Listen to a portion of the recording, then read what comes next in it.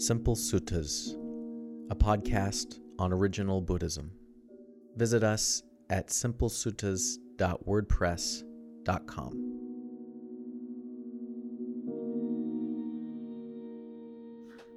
Once, while staying at Anathapindika's forest park, the Buddha was visited by a beautiful deva whose radiance lit up the forest grove. The deva asked, "How did you ford the raging river?" The Buddha replied, "I did not stop, and I did not struggle." "But why?" "When I began to stop, I would sink, and when I began to strain, I was washed away." Samyutta Nikaya 1:1. A monk once asked the Buddha, "What is the most important thing that leads to awakening?" The Buddha replied, "Wisdom is most important." "But what is the way to wisdom?" Let go. There is nothing worth clinging to. If you know that, you know everything that you need to know. If you really deeply understand this, you will see everything differently. Seeing the world in this way is the source of true wisdom. Samyutta Nikaya 35:80.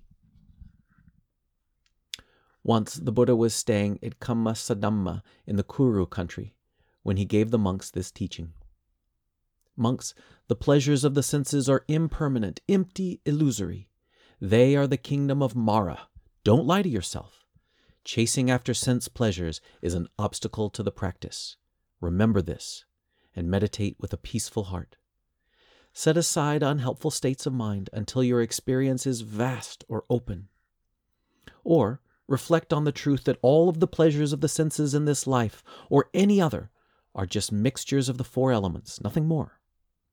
Or consider the fact that all sense pleasures are just fleeting perceptions, not really worth clinging to. Practice in any of these ways again and again until you are a mature, confident meditator. When you do, you may achieve states of deep meditation which can lead to liberation. If not, you will be reborn in the heaven of deep peace. Or you may meditate by keeping in mind that letting go of all these perceptions, even the state of deep peace, leads to the beautiful state of nothingness. Or go to a solitary place and reflect. This too is empty of any true self. Or consider, I belong to nobody, and nothing truly belongs to me. Meditating in any of these ways may lead to the deep state of nothingness, or even liberation here and now. If not, these kinds of practices lead to rebirth in the heaven of nothingness. Finally, you may meditate on the truth that all experiences are merely perceptions, even the deep state of peace and state of nothingness. When you let go even of these subtle perceptions, you enter the state of neither perception nor no perception.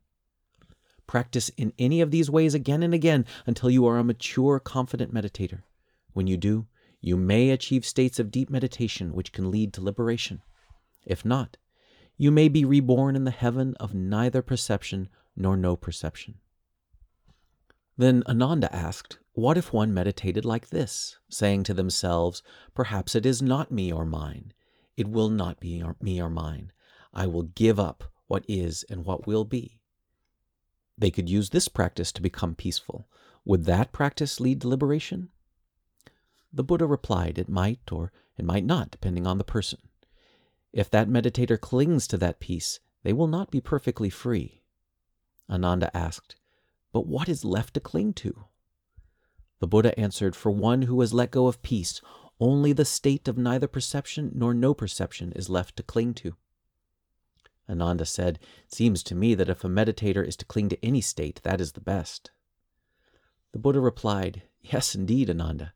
If a meditator finds the deep peace of meditation, but is able to let go of even that, they are definitely on the path to liberation.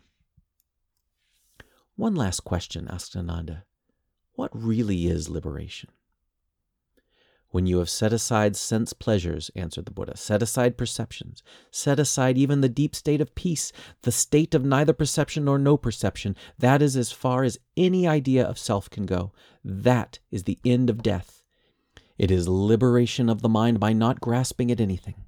Now, out of love for my disciples, I have taught you the path to the deep state of peace, the state of neither perception nor no perception and liberation. This is what you need to know. Now go to a solitary place and practice. Don't look back and with regret. This is my teaching. Majjhima Nikaya 106. Once the Buddha was staying near Savatthi at the palace built by Visakha, Megara's mother. The Brahmin Ganaka Moggallana came to ask him about the Dhamma. Wise Gotama, he asked, when we are teaching math, we work our way up by multiplying, first the ones, then the twos, then the threes, and so on up to 100. It's the same when training archers. Little by little one learns to hit a target further and further away. I am a Brahmin. When a Brahmin teaches the Vedas, they progressively learn more and more subtle teachings. Does your Dhamma and discipline also have a progressive training? Yes, indeed, replied the Buddha. When a trainer begins working with an unbroken horse, they start by having the horse learn to take the bit. In just this way, I train monks, nuns, and spiritual seekers to develop their discipline. Ganaka Moggallana said to the Buddha, do all of your disciples achieve liberation?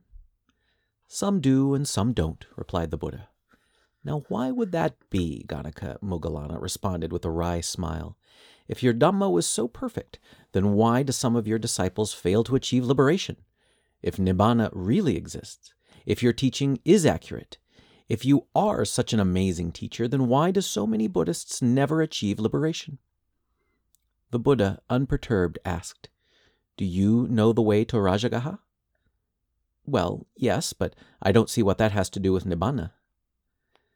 Suppose somebody asked you for directions to Rajagaha.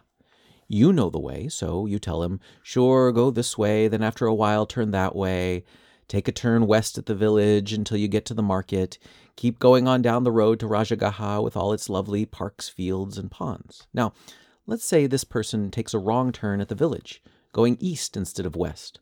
Will they end up at Rajagaha? No. But does it then follow that you gave them the wrong directions? Does it follow that Rajagaha doesn't exist? I tell you, Ganaka Moggallana, Nibbana does exist. The Dhamma is the way to Nibbana, and I am teaching you the true way. Some who listen will follow the path all the way, and some will not. All I can do is point the way. Majjhima Nikaya 107.